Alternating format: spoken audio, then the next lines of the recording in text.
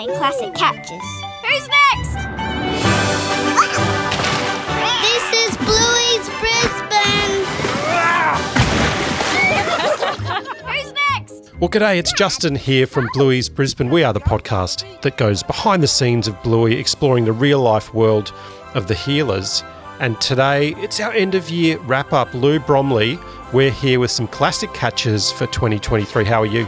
I am good. The mental load is steadily increasing with the intensity towards Christmas. I'm going to say it, we're recording this on the 20th, so there's not many sleeps left to 2023, let alone Christmas. Merry Christmas, everyone. Merry Christmas! And here's to Bartleby. Yeah, Bartleby! Welcome to the family, mate. Dad. But otherwise, I think I'm doing okay in the lead up to 'Tis the Season. How are you going? Yeah, look, backyard cricket is in full swing, counting down the days for a Christmas swim. I mean, it is hectic. I only just got around to putting some presents under the Christmas tree last night. It has been full on this year. We've already done one family Christmas, no Christmas swim yet, that's on Friday. And there will be more post-Christmas swims at the beach. So day outings planned for us, yeah. Yeah, nice. And in terms of wrapping up the year with some massive Bluey news, we got the news just a week or two ago about this whole Bluey World that's going to kick off in Brisbane next year. We're joined by Bluey's World producer Andrew Kay. What can kids and families expect to see at Bluey's World? It's pretty exciting, Nat. You'll be able to walk into the whole Healer house, through all the rooms, through the backyard, to create this magical experience for children and families. What was your take on Bluey World? Oh, I don't know about you, but, August 2024 is a huge month marked in my calendar now. I think this is exactly what we need. We have been saying quite a bit, haven't we, over the years, why aren't people talking to Ludo, ABC, and now BBC Studios about just how phenomenal Bluey is in terms of the interest internationally in the home of Bluey, and that just equals tourism.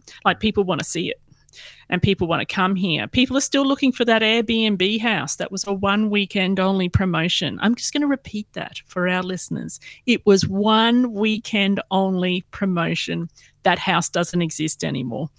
But that's how much it's captured everyone's attention, and I think it's great that we now have Bluey World, even though we are very big champions of. We don't think we need a theme park. We don't think we need an admission fee type of place because Brisbane is Bluey World. But I think this makes it easy for people to access the world of the Healers. So it's going to be really interesting, I think, what the setup's going to be. Yeah, I'm super keen to see it and stoked that it's happening because, we've been doing this podcast now for just over 3 years. And when I first pitched it to you, that was kind of the whole thought behind the podcast, that one day, this was in the middle of COVID too, but that one day, Bluey fans would want to come to Brisbane because they'd seen the sights of Brisbane on the show, in the same way that, Lord of the Rings fans go to New Zealand, or even people who are fans of Schitt's Creek go to that little town I think it's in Canada. It's like a little 4-horse town, but people turn up in Schitt's Creek, the real life Schitt's Creek, because they're fans of the show. And we're now starting to see that with Bluey. We get contacted many times by people who are travelling, hey, we're coming to Brisbane, we want to see some of the Bluey sites. What do you think? And that's why I think it's going to be great, because if you're time poor and you want your Bluey hit, and I think that Bluey World's going to be able to give you more of the inside of the house sort of experience as well, which is what you can't do for real life. So I'm down for that. And I think I'm really hoping, actually, is how I'm going to frame it, that they do keep it low cost so that lots of families can access this. I just think this news is superb, and I'm sure you and I are going to be there. If we're not there opening day, we're opening week. I'll just assure all our listeners, we'll be camped out. We'll be those type of people on our camp chairs out the front. Very much looking forward to that. Moving right along, looking back at this year rather than next year now, we're going to dive into some of our classic catches of the year, our best bits of the year, our favourite moments of the year. There's been quite a few, Lou, but first up, we've got Jazz Darcy. Now, we sat down with Jazz to chat about the second Bluey album, Dance Mode, her song Rain, which featured as a single. There was a video clip, and it was just a great time to hang out with Jazz and talk all things music in Bluey. Yeah, when she signed my Bluey Dance Mode albums, so I had both versions. I know everyone's shocked listening to that, but when she signed them, she told me that's the first time she's ever signed any of her music. Like, that's never happened before. And I'm just got a little bit tingly because I thought that's awesome that it was me who asked for the old autograph. So that was a magic moment for me, meeting Jazz and talking to her about her music. I was also blown away just how diverse Jazz's experience is. Like, Rain is a beautiful song. It's technically working on a children's show, but she has done so many varied musical work across her career. So an absolute professional, wonderful human being to boot. It was an absolute pleasure meeting Jazz Darcy. And recorded in the Bluey Music Studio too, as well. So here she is, Jazz Darcy. I'm loving the video for Rain, Boldly in the Pretend, which you featured on. It's amazing, so beautiful.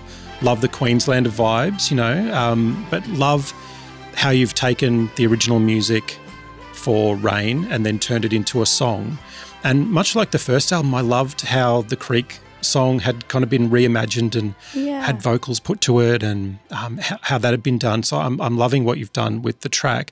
As a composer, how do you go about taking that original music and then writing a song to it? Did the song kind of exist before the theme for the show, or was it vice versa? How did you do it? Well, we knew Rain was going to be a big one, big musically, just because of the lack of dialogue. Well, not lack of, but the choice to have it just picture. Well, it really rests on the music kind of telling the story. Absolutely. And reinforcing the story that you're seeing. Exactly. Yeah. And so I remember sitting by the piano and writing a pitch basically for the episode, and kind of wanting to reflect on what it felt like. I obviously had seen the animatic at this point and was really touched by it, and it reminded me straight away. I went into nostalgia zone where it reminded me of being a kid growing up on the Gold Coast. Yeah. And, the humidity here in Brisbane and Queensland, it just is kind of suffocating. I love that line, when the humidity broke, because that's what we all look forward to on a super hot day, the storm coming in and the rain coming. Yeah, and as a kid, this like cathartic release, and it's so exciting. And I think when you're a kid, you get to be excited about the rain in a shameless way, or like, boldly, using a lyric. And then, just literally playing in the mud. I remember Mum saying, "You're in your school uniform socks, Get out of the rain." And it was just like this fun thing where all the kids got together. And so from that, I found chords that felt grounded and nostalgic enough. And then lyrics kind of just naturally came. I think when you're writing a Bluey episode, Joe Brum always looks for a hook. And so that kind of was lucky in the sense that when you're writing a song, you're kind of looking for a hook, and it kind of gets you to the right, it gets you the pitch in a way. And so lyrics kind of came with it just because I was so touched by the episode, really. And then when I pitched it with, there was an instrumental and also with vocals. Right. And we went the instrumental way, and I'm so glad we got to do that because we got all the musicians we knew to come on and record, and it was such a full recording. Like, I think it's probably one of the biggest track-wise songs, and we needed it for the episode to make it feel like it's just a big hug. Right.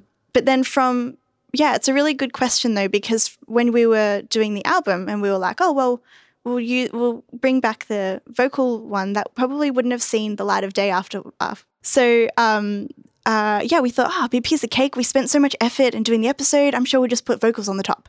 But actually, it was a completely different production. We had to pull things out, make room for the vocals, bring more dynamics, because you're not just watching an image and it feeling like a more meditative state. It's a song that's got to have highs and lows, Yeah. So it really was.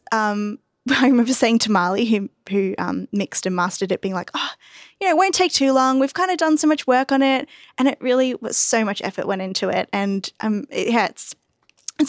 I'm glad we had the space and time to do that though, because I'm really proud of where the instrumental sits, and it's nice that the song version is a bit different, so they're not just repeating on the album. They do shine in their own light for different purposes. The rain washes in and the boats start to race, the humidity broke. That was Jazz Darcy talking all things Bluey and music. Next up, we've got Dan Brum. Now, Dan is the sound designer on Bluey, but most people would know him as Uncle Stripe. And we just love Uncle Stripe, don't we? Oh, we do. And like Dan is just so passionate about, he gets out there and records local sounds. So there's so much sound in Bluey, other than the voice actors we're talking about here, just to do a little bit of a step back. Like Dan is the man who is recording everything that's not the voice actors to create that ambience, that texture of sound. So you are getting for real life Brisbane sounds. This isn't just going to a sound library, which they definitely exist. You can just pay to get, all sorts of kinds of sounds to go with whatever your video recording production is. But Dan does so much of it from scratch. So I just love that he does that, because you can't replicate then like the birds. It will easily, anyway, you can't do this easily. You can't replicate like the birds you're hearing that are Brisbane, or like the sounds of the creek. And then the episode that we loved in particular, wasn't it, was The Decider. What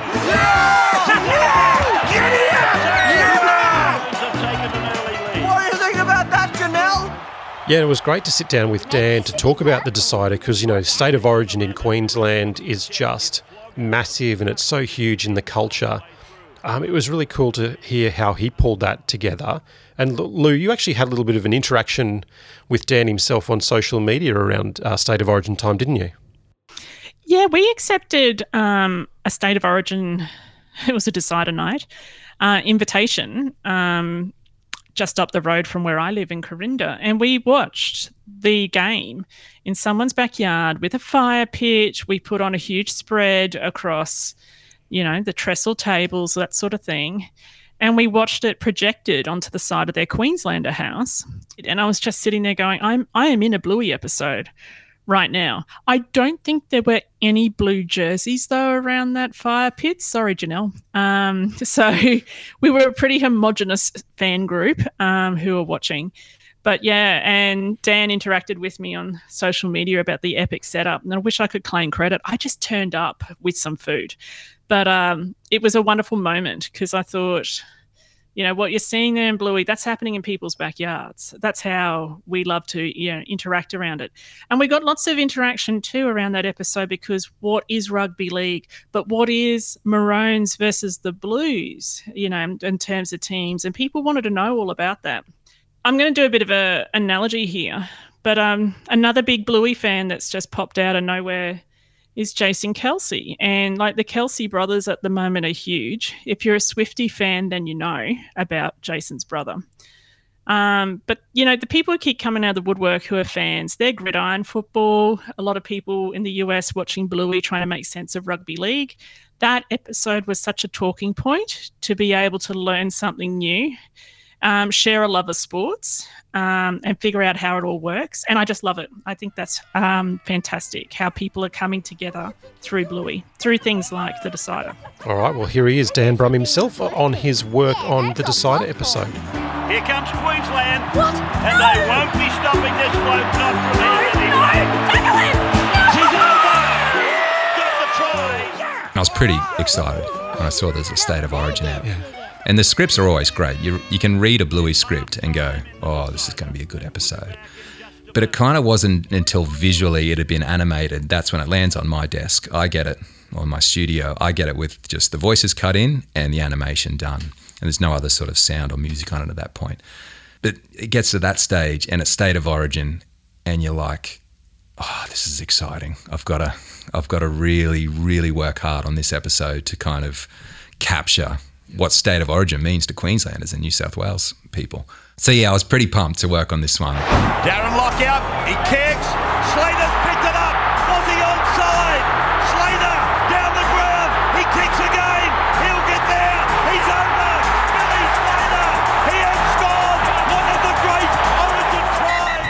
But it's like you've got to make it sound like they're watching a game of State of Origin. Yeah. Which was it took a bit of research. Had the hard task of listening to watching a bunch of old YouTube State of Origin games, which I love to do. And so it's all about kind of building that sound atmosphere as if they're actually watching a game. So you want to make them feel like they're actually watching a game of Origin. And so there's lots of sort of layers to that. And probably one of the first ones I think was just the crowd atmosses. And, in my sound effects libraries, I've got crowd atmosses of different sports stadiums around the world, which are used for things. But if you listen to a game of Origin, it's like, it's not really cheering like at a normal football game. It's like violent yelling. Mm-hmm. It's just constant, like it never lets up. And it's kind of more leaning towards a battle cry than it is just cheering for something. Mm-hmm. So you really had to layer and layer so that it didn't just sound like applause and cheering. It sounded kind of wild. And I think from memory, I might have even layered in kind of a gladiatorial combat crowd sound of that battle cry kind of thing, until you just get this whitewash of just a roar of noise in the background. And then you got to embellish it with things like, the contact of the players, which is big in Origin. It's like they're big hits. These are big dudes. And so, using like martial arts, combat sounds kind of things layered in. And Bucko is hit hard. I can't see Mum. Was it a difficult thing to sort of capture the two worlds? Because you've got the world of, there they are on the back deck and the backyard, and then you've got the world of the footy game. Was it difficult to kind of go between the two? Yeah, I mean, it does take a bit of a sort of sound design treatment of sort of EQing and having kind of certain effects that make it sound like it's out on a back deck, and you want the night atmos and stuff like that, so you feel that they're on this cozy deck at nighttime watching this game, but you want that warm roar coming from the speakers of the TV. With anything in Bluey, I just want the audience, from a sound point of view, to feel like they're experiencing what the healers would be hearing. So it was just about kind of putting myself in, sitting on that couch on that deck and thinking, what would that game sound like if I'm not always listening to it, if I'm kind of talking to my son or something and it's kind of background noise. So it always had to be going and always had to be there, and things always had to be happening. So you can sort of tune out the conversation and listen to the background, and you can kind of hear that the game is still going, because that's what happens when you watch a footy match. Yeah. There's a lot of little touches in there as well that I liked. The referee's whistle. My neighbour is a NRL touch umpire. Oh, wow. I was coming home one day and he was out playing basketball with his kids, and I hit him up with my recorder and said, making this State of Origin app. And, him and his kids are huge NRL fans. He's like, hell yeah. He runs upstairs, gets his whistle, and he blew all the proper NRL whistle calls. Oh, amazing. Because it's like, those little touches are really important to me in terms of the sincerity of the show. I don't want to just use a stock standard whistle call. I want it to be the NRL halftime call or kickoff call or penalty call. And the Blues are over. So you hear little whistle blows in there, and that was my neighbour a couple of streets up. Amazing. Yeah, Amazing. Thanks, Michael. That was a nice little touch you added to it. That was Dan Brum talking all things State of Origin, mayhem and madness on Bluey. Now, next up, Lou, we've probably got Bluey's biggest international fan ever, who was in town earlier this year to check out his performance of it's a fairly little musical called Hamilton. Yeah, I think it's going to be all right. I reckon he's had a box office, success. It's Lin-Manuel Miranda, and he was in conversation with Lee Sales. Now, everyone knows these people far more for being Ice Cream Lady and talking to a talking horse. So, Lin-Manuel was in town to pop into the Hamilton cast, and it just exploded here in Brisbane. And to set the scene, if you missed this news, when Lin-Manuel Miranda came to town, so the Australian Broadcasting Corporation, they did a ballot. It was free, this event. You could be in the room where it happened with Lee Sales, Ice Cream Lady, Chloe's mum, asking him questions about Hamilton and him. And it was a ballot. Now, you put in for it, I put in for it, but there were tens of thousands for about 2,000 seats. I think over 30,000 people in that ballot. Yeah, I heard outrageous numbers. That was one of them, 30,000 plus. And so missing out, it was just like, wow, I'm part of a big club over here. I don't think I actually knew anyone who got it, and I knew a lot of people who put in. One of the questions Leigh Sales asked Lin-Manuel was, and I'm just going to say it was very similar to what you could submit a question as part of your ballot, very similar question to what I submitted. And I'm not saying, correlation equals causation. I'm just saying it was a lovely coincidence and I loved it. But Leigh Sales asked Lin-Manuel, look, are you more well known in your house that you have been on Bluey with with your kids? Are you more famous for that? And yeah, he launched just into how much his kids loved that he had a role on Bluey, as if that was the pinnacle of his career. And I loved how animated he was. And we saw footage, didn't we, about going around Ludo Studios to see how Bluey was made. Well, here they are. Lin-Manuel Miranda in the room with Leigh Sales, a.k.a. Ice Cream Lady. My friend Rachel McElroy texted me this morning, Tony, Emmy, Grammy, Bluey. I was like, yeah, that's pretty amazing. We went yesterday for a visit to the Bluey Studios. And have your kids been impressed by anything you've done as much as the fact that you're on Bluey? No, that's pretty much it.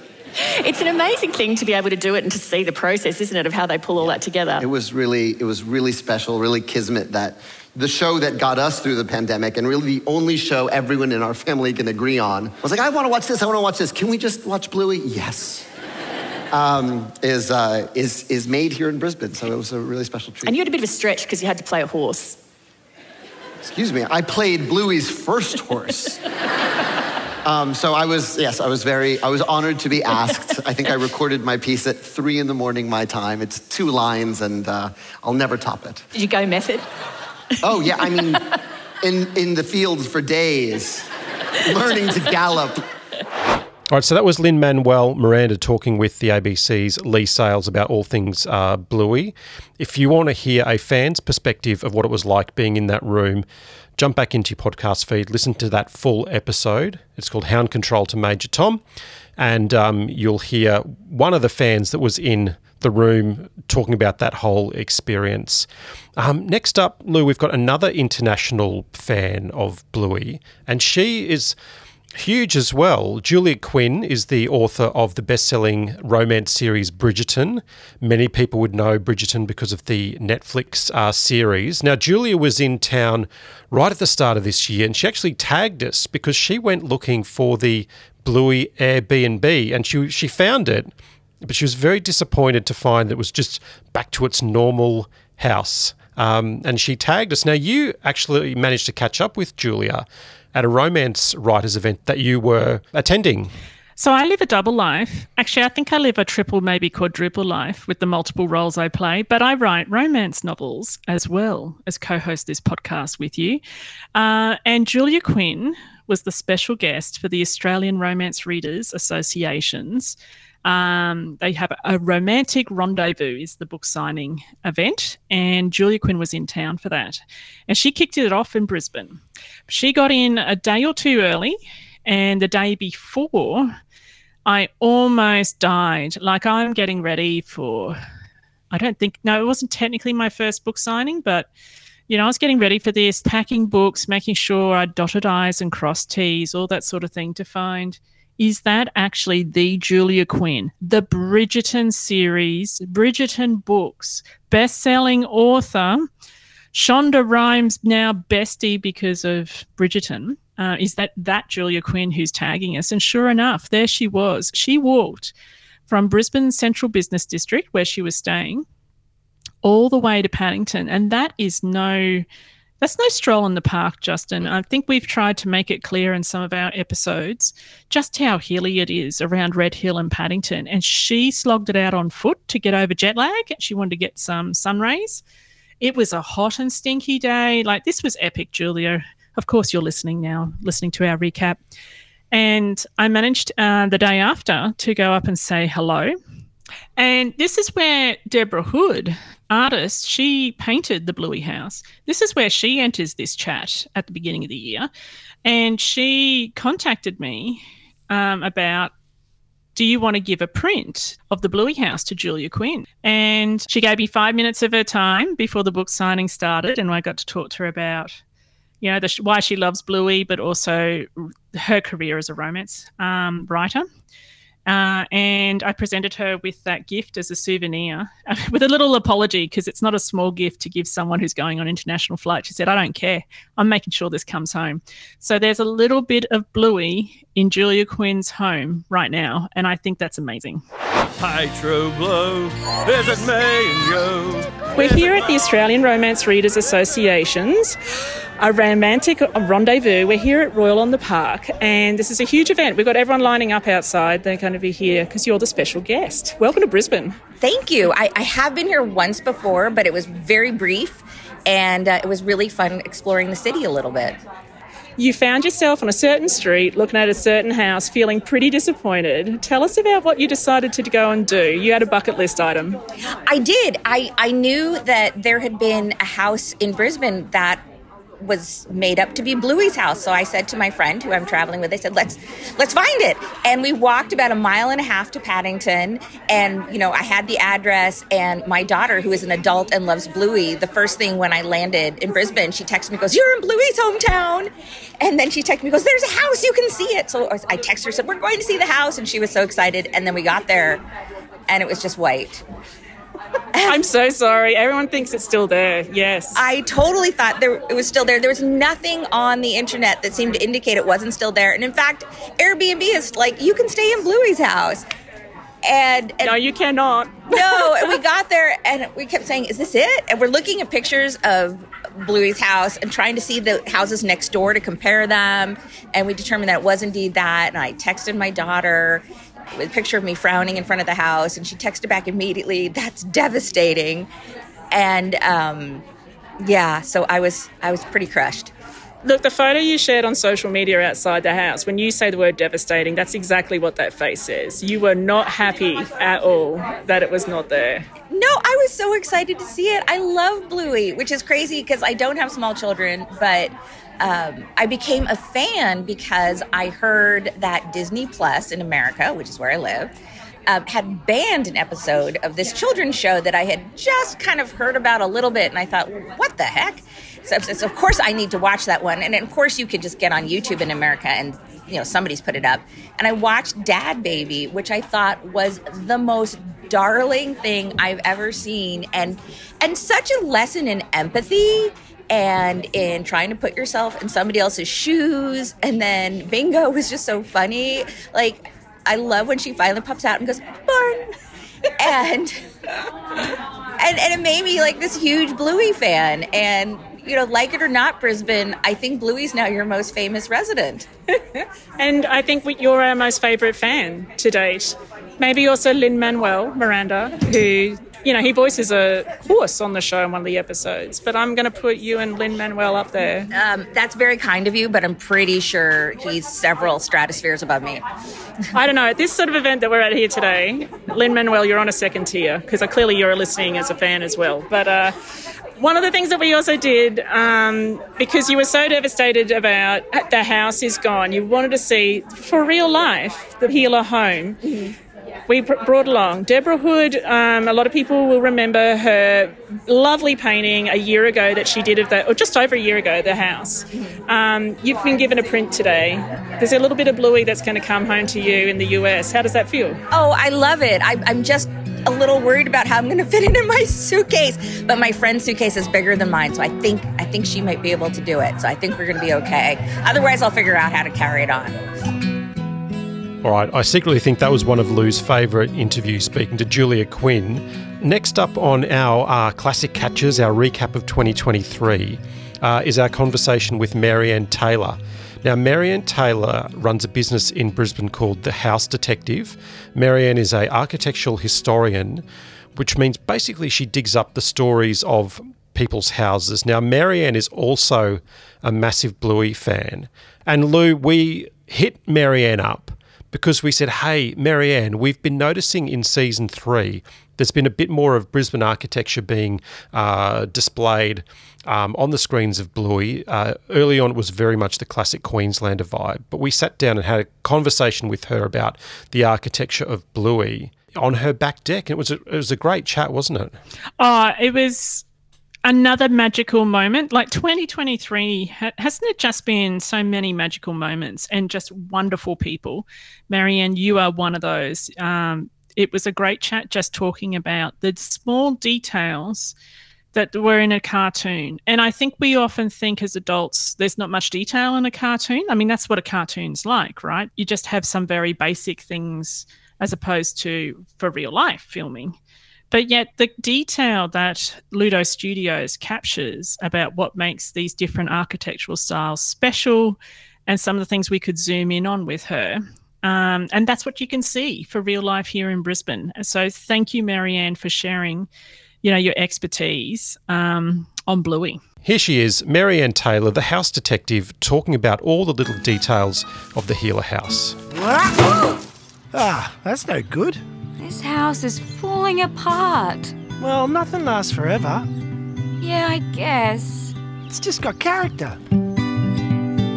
No, I think that's the interesting thing about Bluey, isn't it? That you look at the homes and they're so familiar to us. They're the homes that make up our inner suburbs. Yet to people who are from down south or from overseas, they're basically these timber boxes on stilts that just look really almost temporary and a little bit down at heel almost, although that's not how we see them. So looking at the Bluey house, they're so accurate, the houses in Bluey too. That's what I really love. And this is a great example of what would generally be a pre-1900 house. And the key feature that I see that makes me think that is that the veranda roof is separate and lower to the main roof. So don't worry, I won't get too nerdy and into it, but that's just a key feature that makes you realise that it is quite an early house. And the what's called the gable on the right-hand side that's got the fancy window under it, basically the big triangular part on the right, that was another common feature, that asymmetrical style home from the 1800s, late 1800s generally in Brisbane as well. So it's a gorgeous example, very accurate. The pyramid-shaped roof is another key feature of Brisbane's early homes. It's just lovely. And what about the bay window? Because I've lived in a house almost identical to the Heeler house when I was younger, in the sort of Paddington area, which is very Bluey central. But it didn't have the bay window. When did sort of bay windows become, fashionable in Brisbane? The bay window its heyday was definitely the 20s and 30s. However, having said that, you do find them on much earlier homes around the same period as this, late 1800s, 1890s, but they tended to be on the really fancy pants, grand homes. So not necessarily a smaller cottage like this. They would generally just have had the maybe a triple or single double hung window in the gable section, so it's a little bit unusual but not impossible. But generally on the grander homes they are a very, very similar style, just bigger, and they would have another veranda wrapping around the side of the home as well in general. So give us the background of the Queenslander. How did this house sort of pop up in the southeast of Queensland and I guess tropical Queensland as well? Sure. There's a few different theories about where it was imported from. The leading ideas are that it was maybe imported with British soldiers who'd served in India or Asia. They'd seen particularly the veranda as well as a concept. It's difficult to say, and again, with them being up on stumps off the ground, which is one of the most notable iconic features of them, that's thought to be possibly for a variety of different reasons. One of them is to get it up out of the floods, because like a lot of places we built where it flooded before we realised. Other ideas are that it makes it easier to keep them away from termites and check that whether or not you've got termites. So you can even see actually in the Bluey house they've got the ant caps on top of the stumps, which is a really great accurate detail. And the other thought was that it lifts it up and lets more breeze through the home as well, to sort of have natural climate control. I think too in Brisbane, in some of the inner city suburbs like Paddington, it made it so much easier to build on the steep land without having to manually alter the land like we do with modern houses. I think that's also like a really good point about the hills. because we talk about Paddington and Red Hill. It should be Red Hills and lots of, plurals there. Because it's only uppy downy in Red Hill. Morning, Bandit. G'day, kids. Hi. You're up early. Gotta be done. All right, we're up to our second last classic catch. Now, Justin, you got to speak to David Peterson and you were very excited that he said yes to your request to have a chat. Tell me why this makes our classic catch list. All right, well, I've known David for a long time now. Now, David came into season 1 of Bluey just as a bit of a backstop. He helped get production back up on schedule. He was an editor. But he worked on a whole bunch of episodes for season 2 of Bluey. Now, if you look through his list of credits, I mean, there's some real best-ofs in there. Hammerbarn, Flat Pack, Dance Mode, just to name a few. But I mean, between the two of us, he worked on one of our very favourite episodes in Dad Baby. Not Pat, but I don't know how to deliver a baby. I thought you grew up on a farm. We grew sorghum. Yeah, I read the script for that, and then we started working on the animatics. I was kind of like, are we going to get away with this? Do you know what? I think Dan Brum actually said the same thing when we spoke to him about Dad Baby. I think he said he was sitting there, doing the mix for Dad Baby, and he's literally like, how on earth are we going to get away with this? Yeah. I was going to ask you about Dad Baby because that is such just a wildly wacky, like almost Monty Python-esque kind of episode. A brilliant TV comedic writing. There's so many layers. Like even when Lucky comes out onto the steps. It's number 6, Dad. Any boundaries? 1 boundary, 2 singles. Who got the boundary? Focus. What's the score in the cricket? There's this underlying theme of blokes in Australia must know what the cricket score is at all times, no matter what the task is at hand.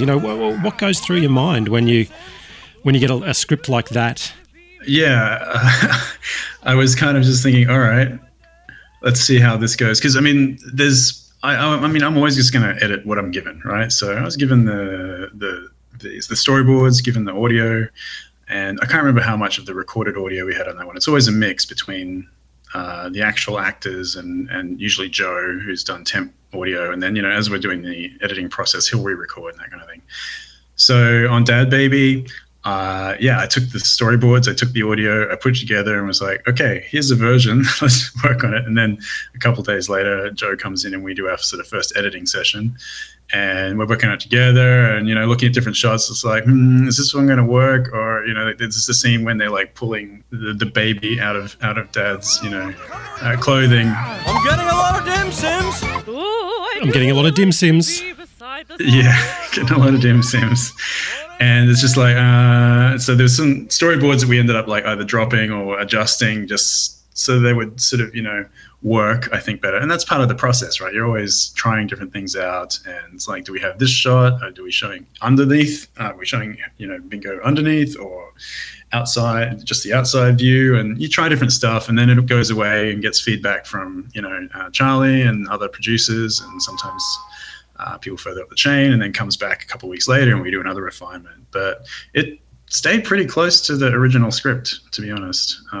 It was really just working through, how do we make it work? And then I leave the other questions up to people further up the chain. So it's David Peterson, Bluey editor, talking all things Dad Baby. Now, to wrap up our classic catches, Lou, one of the biggest events in the Bluey calendar this year was Bluey Fest, the hottest 100 of Bluey, counting down the top 100 episodes. And to celebrate, the ABC fitted out an ice cream truck and drove it up from Sydney to Brisbane, parked it on the lawn there at South Bank.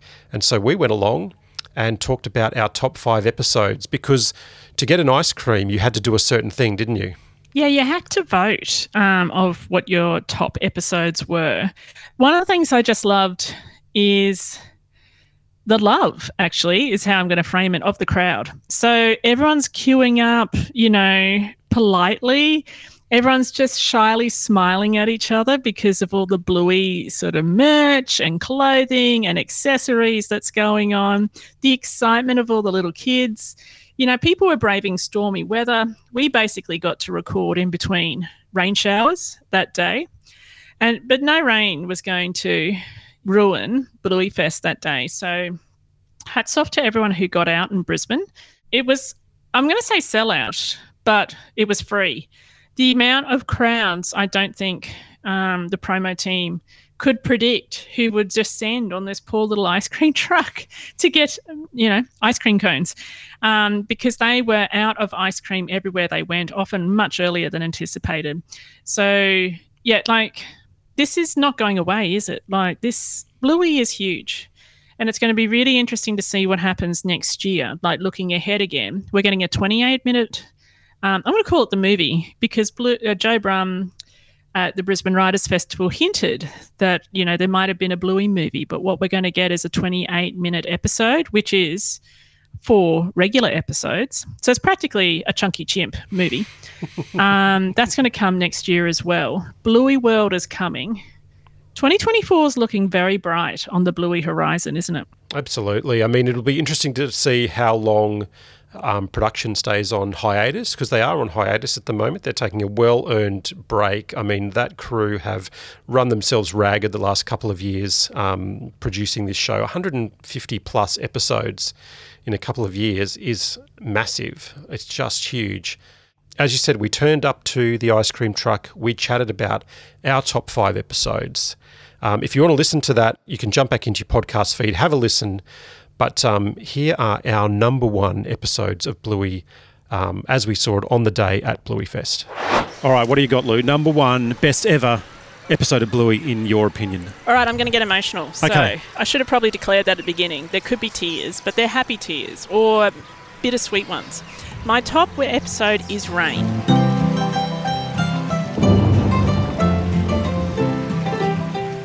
Now, it wasn't during the week when we were sharing, hey, what are your top 5s? I changed my mind since I talked to you, because there's something beautiful about that episode on a number of different levels. So one of the first levels is I'm wearing my Deborah Hood Bluey House enamel pin, and Deborah gifted me, quite unexpectedly during the flood week, her Bluey House painting that she did of the Airbnb for real life Bluey House in Paddington.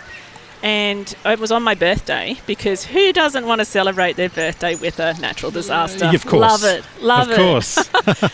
And that's now just actually taken pride of place in freshly painted TV room by moi. So I was just reflecting on this in that one episode of Rain, because there's a film clip that goes with the song Rain, which is just an amazing piece, sung by Jazz Darcy. Joff Bush, this is another reason why, this is number 1 for me, because it's such an evocative song in terms of his composition, working with Jazz and the rest of the musicians. My other community is Stanthorpe, or the tiny little village community of Ballandine. And we've been on fire for the last week. And to see, we're sitting under a tree here, under some pretty ominous clouds, and we took a chance the rain app was not lying. Yeah. There was no rain. And it's not going to dump on us and destroy our equipment. And not going to rain on everybody here in the line either. So, and I just think it's great that everyone's braved the rain, because rain has been traumatic. Rain has also just been an absolute miracle for this week, for example. So the bushfires are now all out because of that weather change, the front that came in. So that's why I'm quite emotional, and I thought, it has to be Rain, because on so many levels, Jazz Darcy and Joff Bush, amazing. The episode itself, amazing. My number 1 episode ever. And I agree with Bandit Healer, Dave McCormack's favourite episode, as revealed on Good Morning Minneapolis. Yes, I was going to do a shout out They're over there that. for the Comic-Con convention over there. My favourite episode is Cricket. Give me that. I've had enough of your pies. Bit of spin, okay, Rusty? All good, Mr. Healer. Yes. I love No cricket. surprises, Mr. No. Cricket podcast, you. No surprises. No surprises. I love Cricket tragic. I love cricket. I am a cricket tragic. But yeah, I just love cricket because I was that kid Rusty. I was the kid Rusty who loved cricket. I mean, I still do. For me, being able to sum up the whole spirit of cricket, and that whole spirit of cricket thing kind of is a bit of a wishy-washy thing that kind of sometimes gets pulled up when maybe you don't agree with the outcome of a game, but there is a definite spirit of cricket, and I think Joe Brumm and the Ludo team really nailed that whole spirit of cricket and what cricket means to Australians in a 7-minute episode. It was just brilliant. Yeah, absolutely. Yep. And I had the same thing taught to me as a kid. Cricket teaches you stuff about life. You're going to face hard things, and as Rusty's dad says, you can either get out of the way of that fast ball, or you can step in front of it and pull it for six, hook it for six, hit it for six. Yep. Don't back away from hard things. Now, Justin, I'm going to wish you a Merry Christmas. And I've already said we're recording this on the 20th. Legitimately, we have no idea. I say we. You have no idea, how many spoons you've got left, how much mental real estate you've got left before the big Santa Day of the 25th. So you might be listening to this, listener, well and truly after Christmas, but Merry Christmas retrospectively to you. Justin, Merry Christmas to you in the future, retrospectively, on the day, all that sort of thing, because time travel exists in a podcast. And a Happy New Year to you too, because we're going to come back in the new year to be able to talk about that 28-minute episode. We're definitely going to bring you whatever we can about Bluey World, because that is just so exciting. So there's always more things that are coming from us. We are trying to get into Melanie Zanetti's DMs, your inbox. Melanie, I know you listen. I know you're sitting on a beach somewhere with a daiquiri listening to our episodes right now. Call me. Call Justin. We would love to chat to Chili, Mrs. Healer. So we've got some things still planned coming up, and we're really looking forward to talking to you all things about Bluey, aren't we? Absolutely. And thanks again for another great year on the podcast, Lou. Merry Christmas to you and yours, and to all the listeners, Merry Christmas, Happy New Year, Happy Holidays.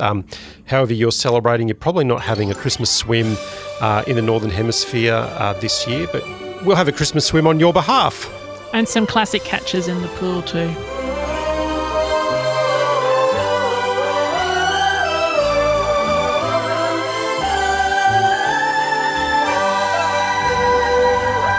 Stripe, are you sure you know how to do the crackling, mate? Read the apron.